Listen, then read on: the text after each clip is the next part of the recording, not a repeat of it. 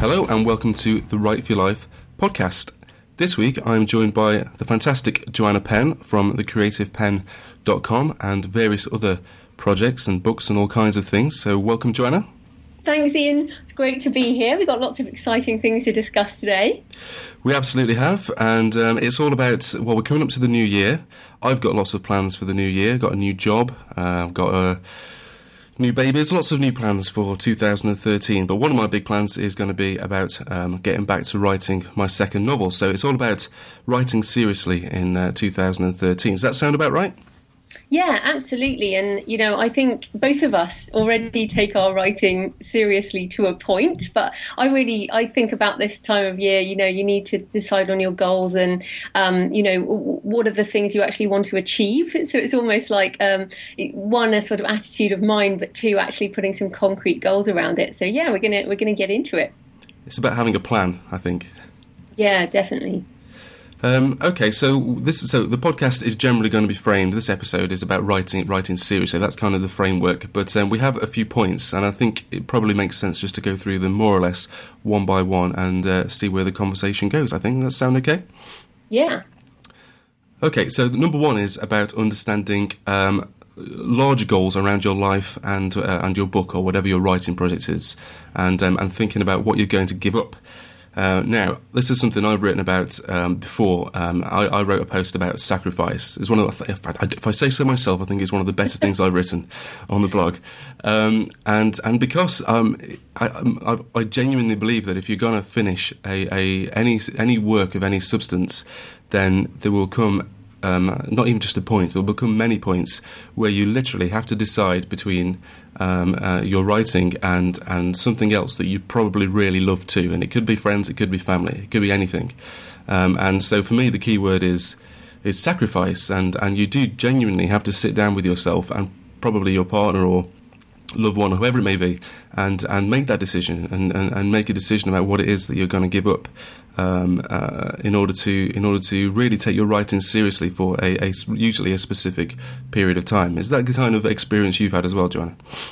Yeah, and I think, I wrote the first couple of novels while I was working full-time as an IT consultant, and so I pretty much gave up. I did a couple of things. I moved to 4 days a week, which I think changed my life. So by actually giving up 20% of my income, I moved to 80% in exchange for a day off, basically.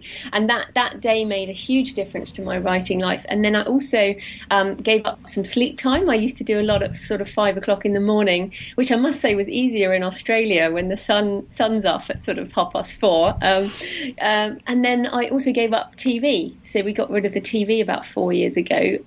Still watch shows, on iTunes and things, but without all the adverts and without just sitting there brainlessly for hours. It's actually a really good thing to do. So that's kind of what happened when I had a full-time job. And now I'm full-time on the author entrepreneur thing. What I am evaluating for next year is, there's only one of me, and I have to decide about my business, because at the moment, I'm an author entrepreneur, so I've got the fiction, I've also got non-fiction, I've got my blog, which I could spend forever on, I've got courses that I sell, digital courses that I create and sell, and then I've got my speaking business. So I'm trying to decide what can I give up in order to focus more on fiction, which I'm finding is what I really enjoy, but also that at the moment I haven't. This year I've only written one book, basically, which isn't enough. So, so it's funny. I think at different times of your life, you have to think about the different things you're going to balance. So if I want to become a brand name fiction author, which I do, then I have to focus on fiction. So I don't know, what about you, Ian? Because you've got two new twins, you've got baby twins. Obviously you can't give up time with your children. So how are you going to manage it with a young family, which I know a lot of people will struggle with? Well, one of the things that I've always done is take on lots of projects outside of work, some paid, but very often, and probably more often than not, unpaid. So I just like doing stuff. I like, if someone offers me something interesting to do, then I'll usually say yes. So I think that probably the first thing that I need to do is to start saying no, because I have some very the one thing that I've noticed with having children is that your priorities become much, much clearer than they were before. So, so my priorities are obviously the kids and family, and obviously having a full-time job again, which I will have from January. And then my plan is literally to make my third most important thing, bearing in mind the first two are kind of givens, is to make it novel number 2, the next book, and then closely behind that is Write for Your Life. It's this podcast, it's the blog, and all the things that go along with promoting the first book, Aes for Angelicus. So, as I've spoken before on the podcast, it just so happened that my first, after waiting for many years, my first novel was published at the same time that I decided to be made redundant and have 2 children at the same time. You had a big week. I had a heck of a week, a heck of a couple of months, and I'm still kind of in it all, which is fine. It's all wonderful, really. But it's meant that my novel, Aes for Angelic, I've not really been able to market it and promote it in the way that I would have liked, or would have kind of. It's not been ideal, but. I can remedy that by making it a huge priority. So it's sometimes when you're blogging, like you just said, you can kind of blog forever. Sometimes it feels like that's pointless isn't the right word, but it feels like it's not the most important thing. But actually, it's kind of, certainly for me, it's going to be the biggest tool I have really for marketing my first book, What's Right in the Second. So it's more a case of getting rid of all those projects, paid or unpaid, that aren't really focused on actually getting another book written and out there.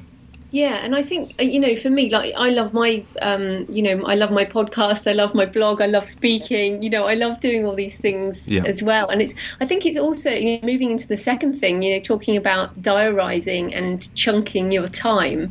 I think that's probably a way to manage it. So I'm looking at, I'm a chronic diariser. If I could, if we were on video, I'd show you my Filofax, which I've had for years now. And I have everything in, I have whole days that I chunk out now for writing fiction. So I go to the London Library, I actually get away from my desk, because at home I feel like I'm in quite a business mode, and I do my non-fiction, I do my courses, calls like this. I'm more outwardly focused, and when I want to be inwardly focused and do my fiction, I find it easier to be physically somewhere else. So I go to the library, and at the moment I've been doing probably 2 days a week in the library, and I want to make that 3 or 4 days a week in 2013, because I think that will, double my output in terms of fiction. And then I will make sure I have one big chunk of time for scheduling the blog, doing the podcast, doing Twitter, all of those things that we really enjoy, but we can probably get them all done in a chunk of time. So maybe that will work for you as well. I definitely think it's the way that I need to go. It's something that I've always struggled with, really. I do chunk my time. It's kind of how I naturally write. If I'm writing fiction, then I do tend to be completely in the zone for about 25 minutes, and then get to the end of a paragraph and or a page if I'm lucky, and almost surface and think, crikey, what just happened there? Like, the time has gone, and then I have sort of 5 or 10 minutes away, and then I'll come back and I'll do exactly the same thing again. So it is a chunking of sorts, but it's more naturally how I write. So it does make it quite difficult to put that kind of thing in the diary. But it's absolutely what I need to do, and I'm hoping that around work I can do that too. So just something simple, like I'm going to have. My previous job, I didn't really have a commute as such. It was quite. I worked quite close, and so I would walk. And although that's good for ideas, it's not brilliant for actually jotting them down, because you might walk into a tree or something. But the chances are I'm going to be going on the bus, so I'm going to take a notepad. I'm going to have 20 minutes journey to sit and think, and it sounds like nothing, but having that little bit of time that I do routinely every day, I think is going to be really quite valuable for me. And I think that probably is the key word, is to get into a routine, which is something that is very easy to slip out of, and I've slipped in and out of routines constantly over the years, and I think that's something that I'm going to try and do. And I had a lady called Ruth Ann Nordin on the show a couple of years ago now, I think. Ruth Ann writes romance, and she writes 4 or 5 novels a year, and romance novels are shorter, but she has kids, I think, 3 or 4 boys, and she said that she actually had to switch. I mean, I like big chunks of hours to write. She will write 1 or 2 sentences every time there's a spare moment. And I was amazed at that. It was kind of like, oh my goodness, how do you do that? And she was like, well, with 3 boys running around, being mad, you have to snatch every moment you can. So I think the lesson for us both is that it doesn't really matter. You can do it either way. You just have to do it. You just have to kind of fit it in, don't you?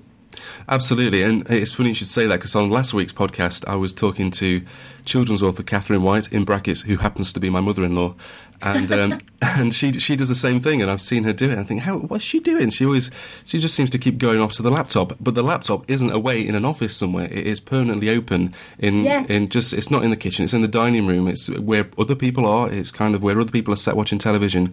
And every now and again, she'll just stop what she's doing, wander off to the laptop, tippy-tap for about 4 or 5 minutes, and then go back to whatever it was. And it works. It really works for her.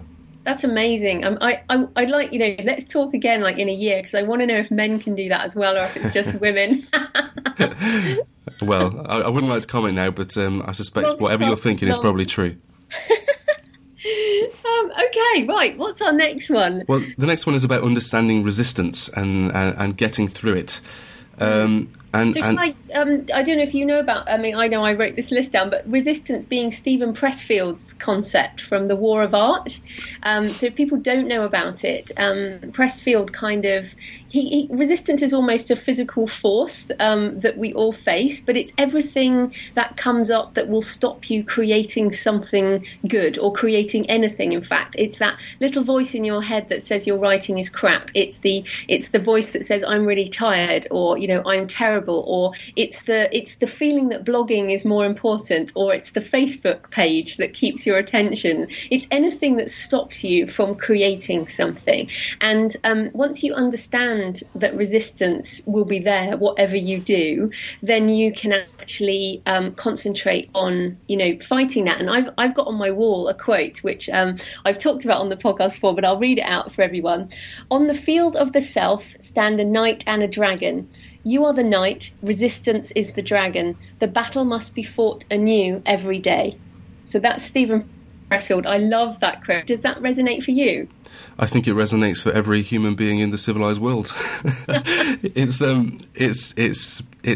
I guess still a relatively new problem, is that frustratingly all these possibilities opened up for authors with the internet and Amazon's digital publishing. The whole thing just opened up for everyone. But at the same time, along came Twitter and Facebook to make it more difficult to actually get the work done.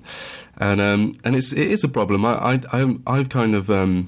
I've changed the way that I use social media, for instance, in the last few months anyway, just because I simply haven't had time. I've had babies to look after and that kind of thing. So I used to use Twitter as I was myself, but I was also kind of a service. So I used to provide a lot more links than I do now, and I used to be reading articles all the time and posting them out.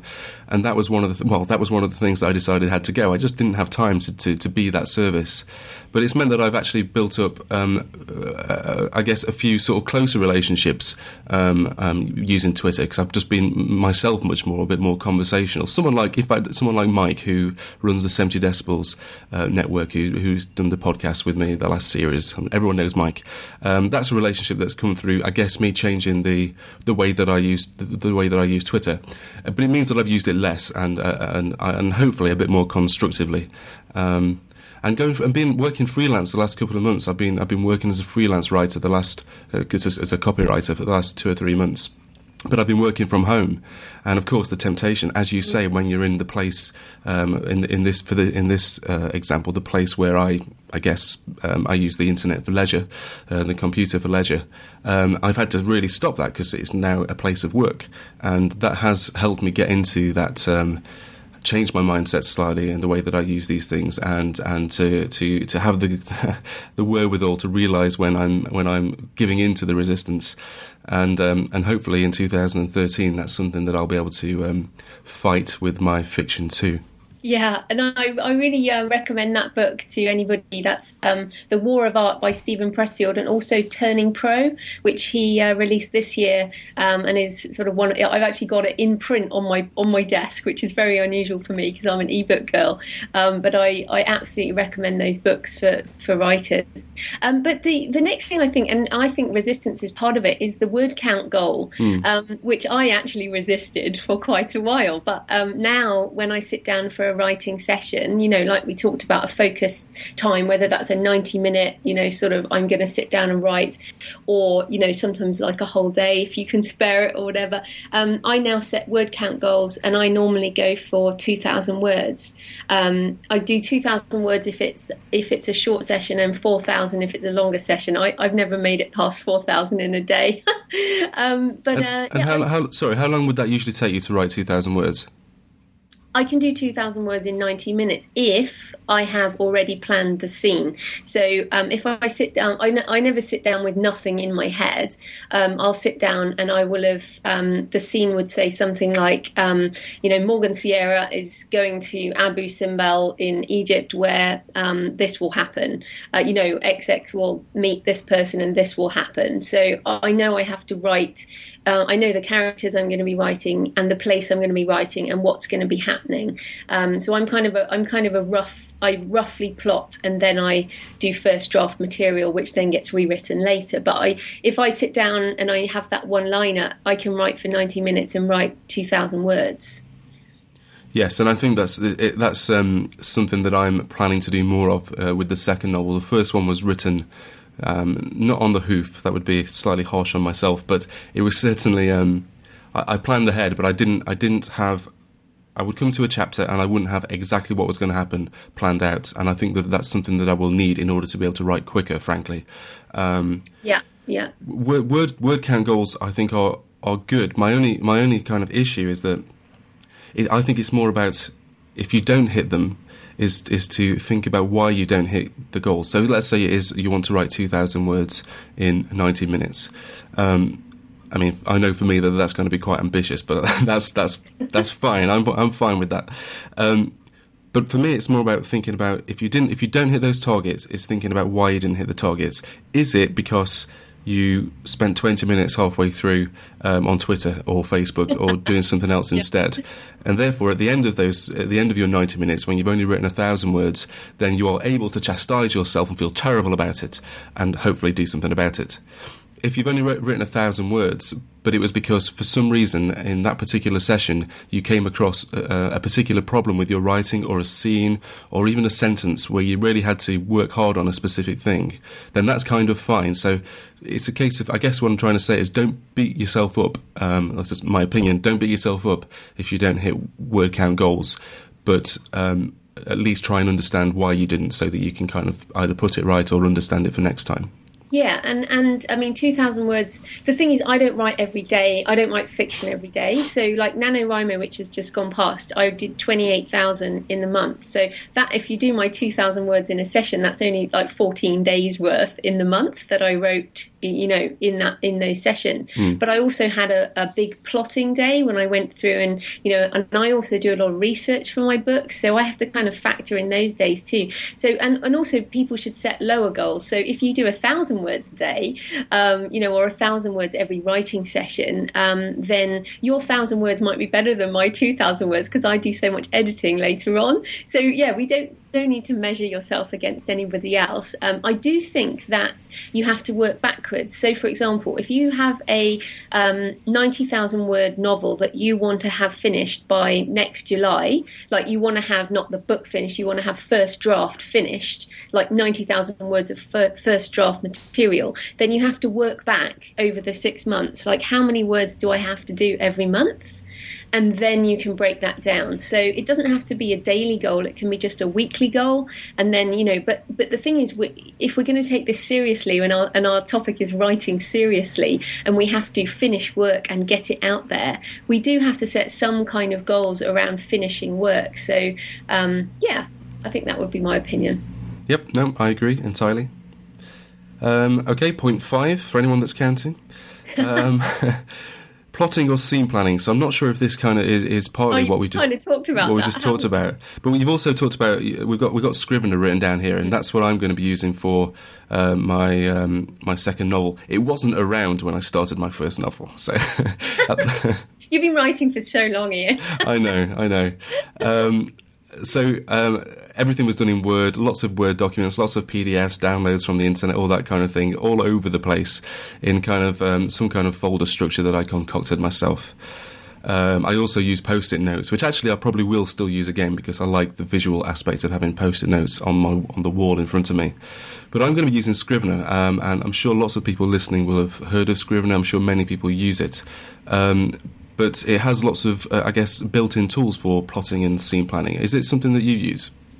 Yeah, absolutely. And I recently interviewed Gwen Hernandez, who wrote Scrivener for Dummies. Oh, right. So she's been on the blog recently, and yeah, I mean, Scrivener changed my life. I don't write in order, so I write in scenes, and then I kind of move the scenes around.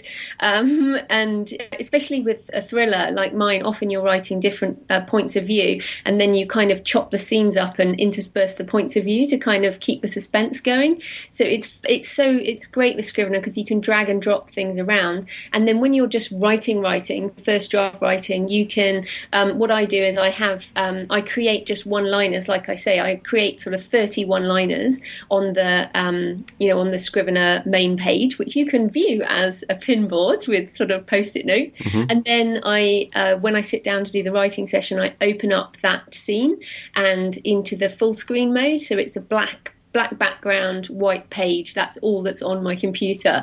And then and I open up the little there's a tool for watching your word count. It's like a traffic light, so it starts at red, and as you type it goes orange and then green as you get closer to your daily goal. So I do that, and once I've got my word counts, then I can close it, and I've done it. So I've just really started that in the last few months, opening up that word count thing, and having that almost encouraging me to finish that. And yeah, I'm definitely going to be doing that next year. And I'm going to be doing the same with my second novel. But I've actually also started writing. I think it's going to be a screenplay. Early stages.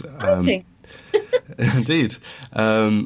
And Scrivener's great for that too. So it's got all the kind of all the formatting things built in, which is very handy for me because I've not had any specific training on how to format a screenplay or a script. Mm-hmm. So it's very much the Swiss Army knife of writing applications, I think. Oh, it is, and it's great for non-fiction too. And I'll just mention, in case anyone doesn't know, you can also use it to output and compile your books in Kindle, Mobi format, in EPUB, PDF, Word, whatever. So you don't even need an ebook formatter. You can just do it straight from the software. And it's only $45. So even if you just use it for publishing your ebooks, it's fantastic. And again, just talking about the fact that I'm expecting to do at least some note taking, maybe some actual writing while I'm commuting, or even maybe on my lunch break. I'm probably going to use my iPad for that. And there isn't an iPad for Scrivener for iPad yet, although there apparently is one in the works.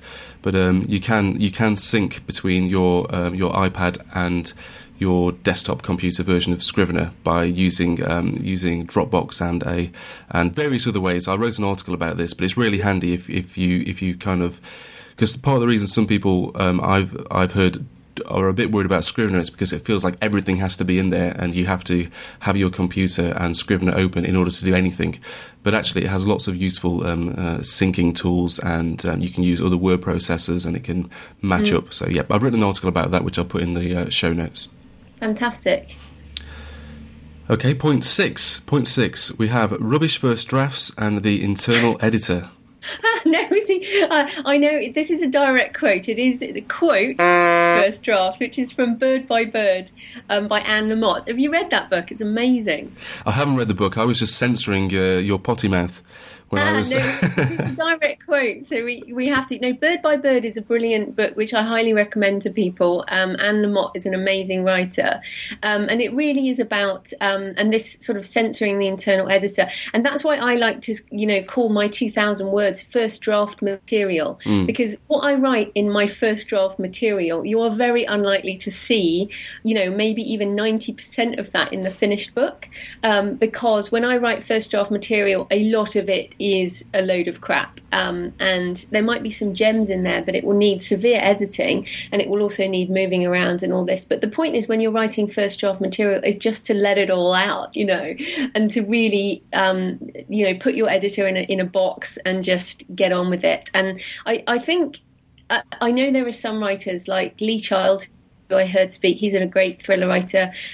He only writes one draft and he gives it to his editor and it gets published. That's it. He doesn't do any rewriting. He doesn't get any edits anymore. It just gets published like that. But most of us don't have that ability. Plus, he was a screenwriter for years, so I think he internalized the aspects of writing. But I think this is really important, and I actually think that you are unlikely to get very far with a book in general unless you write really terrible first drafts, so that you can then edit them and rewrite them later on. Yeah, I mean, again, this is something that I'm planning to do much more of. I'm a copywriter by trade. I have plain English training. That was my first job. I had to learn how to write in plain English, so I was literally every word had to be perfect. And that's very much kind of how I wrote my first novel as well. I was meticulous about every sentence, every word, every paragraph. I have quite an economical writing style as well, so that kind of adds to the meticulousness of it all. But it does put time on it. It does add time to the process. And yes, all right. So when I handed my manuscript over to my agent and then my publisher, they did say, "Wow, I've hardly had to do any work on this in terms of typos, in terms of grammar problems, in terms of kind of timing issues, that kind of thing." But it probably took me a lot longer than it would have done if I'd have just put it all out there in the first draft and then gone back to it. So again, this is all about what we said earlier about being focused with your time and kind of just going for it and not worrying too much that first time round. It's definitely something that I plan to do with this novel, and I think it's important. I think it's important not to. I think partly it comes down to being precious about your writing as well. It's something that I'm very precious about my writing in the sense that it means an awful lot to me. It means the world to me, really, that my writing is as good as I can possibly make it, and I would hope that that's the same for most people. But there is an element of being precious about every single draft, and that's just not necessary. It's overkill, I think, if anything. So does that make sense? Yeah, no, absolutely, and I think. I was going to challenge you. I'm going to challenge you on this now because we've had this conversation before about the masters in writing, creative writing, which I think that's how you wrote your novel, wasn't it? It was how I did. So I had.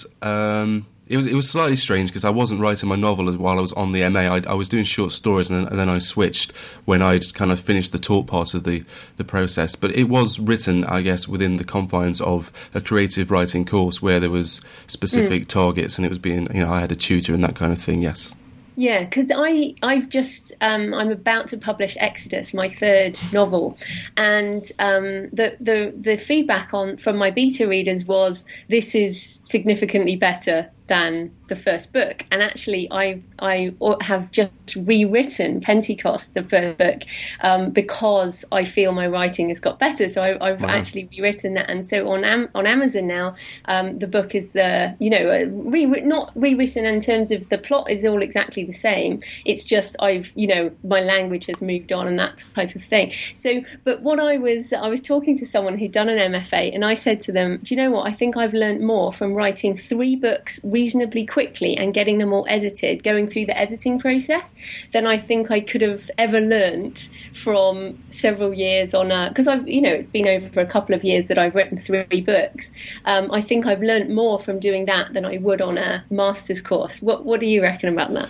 I would say so. I get asked all the time if it's worth doing an MA or even the exact same MA that I did, and I say yes. But I very much say the most valuable thing that I got from an MA, and I think that most people get, is being in a writing environment, because most people I would argue, they don't come from a writing community all the time. It's very often people who are doing it kind of for the first time, so they don't have a load of writers around them. So the most valuable thing for me was to be around other people with the same goals, especially as I was only 23 at the time, so I could easily have kind of lost interest quickly.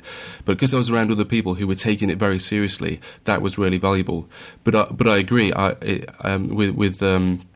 With A's for Angelica, my first novel, I got my agent for it with a first draft of sorts. I got to a point where I thought, this is just as good as I'm going to make it. I'm going to try and get an agent. And it so happens that my agent, who I've worked with since then on it, and who ended up selling the novel, they worked with me really intensively for about 6 months. And in that 6 months was where I really learned how to put a book together. I kind of knew how to write before, but that 6 months working with Tibor Jones, that was where I learned how to actually turn it into a proper book. It wasn't a proper book beforehand. It was a good writer with some good ideas and some really sort of good chapters, but they weren't in the right order. The pace was slightly off, and they kind of just saw the writing, and then they saw, right, we can help this young chap, and they did. So I went through not the same experience, but I can similar in the sense that period of intensive writing with someone who knows what they're talking about, who cares about the book, and who is willing to give good critical advice. That was what really made the difference for me, I think. Yeah, and I mean, our last thing on serious writing is the cycles of writing, and I had a big structural edit on the first novel, and I think a structural edit is exactly what you're saying. It's the whole story structure. It's making, if like a thriller has to hang together in a certain way, a romance hangs together in another way. You write literary fiction, but there are always ways to make a story better. And then a line editor. So I have my line edits back for the latest book, and the line editor is word choice and all of that. And then I also have a proofreader. So I normally have, and then I have beta readers who are people who read the book and give me feedback. So I have all these different voices that come in later to make things better, which I think is also important about writing seriously. So that's when you let the editor back in, the internal editor and the external editors, and to really polish the book and make it as good as it can be. So you obviously had that full editing experience as well. Absolutely, and I'm just actually looking at my notes, which I made last week on this topic, and I've got the question, I've got the point down. So we've got cycles of writing and all the things you just talked about, and then I've written my notes are, it's a frightening prospect. I had people on the MA and then a tutor and eventually my editor, and I've written that the one period of writing that didn't work so well was when I was entirely on my own.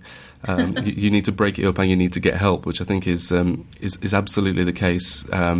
It's not easy to do, especially if you're a new writer, because I'm sure there's lots of people who are listening to this who are really new to writing. So us talking about editors and beta readers and all this kind of thing might all sound completely alien. I think whatever stage you're at, really, for me, it's just about not thinking that you're on your own in terms of there aren't other writers in the same position.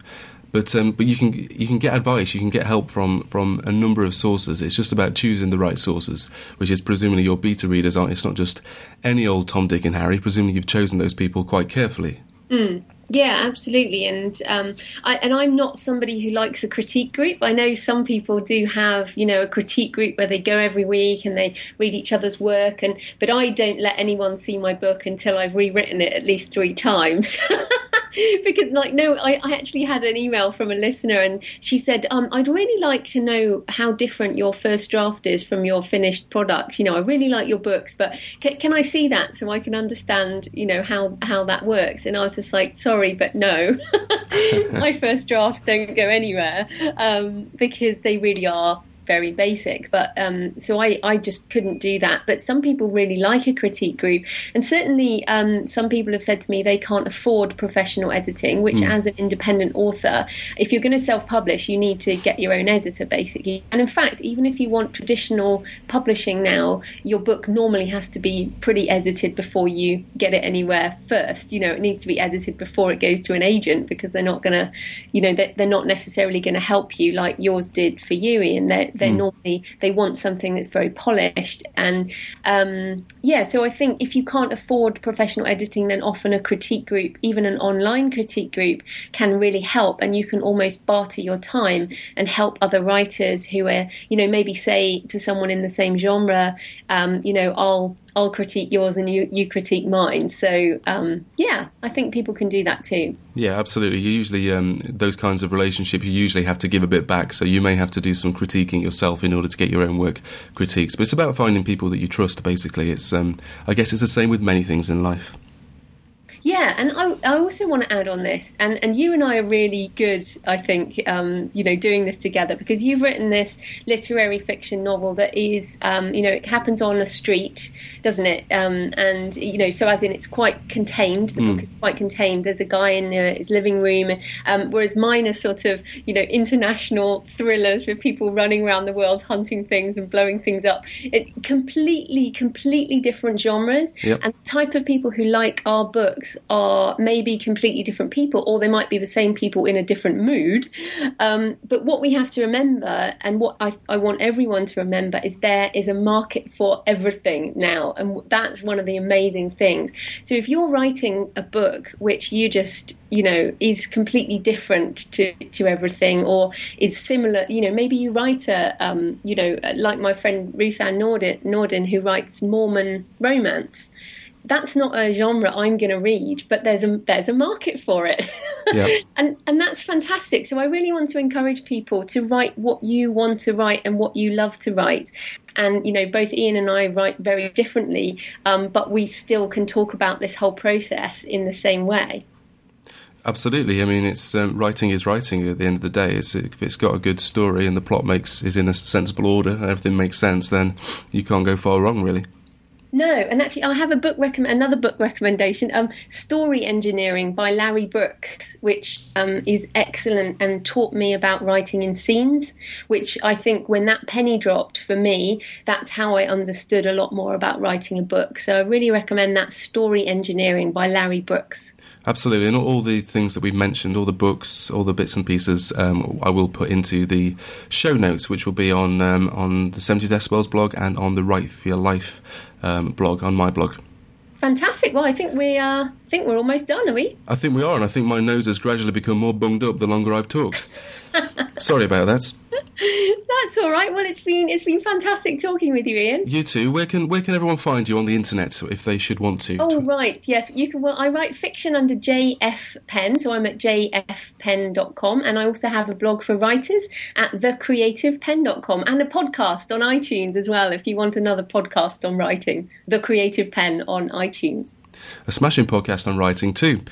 You can find me on Twitter. I'm Ian Broome there, IAINBROOME. It seems crazy that I have to spell my own name every week, but I do.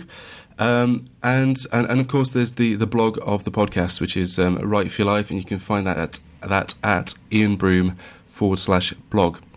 And that's it. Thanks very much, Joanna. No worries. Thanks for having me. No problem, and hopefully speak to you soon.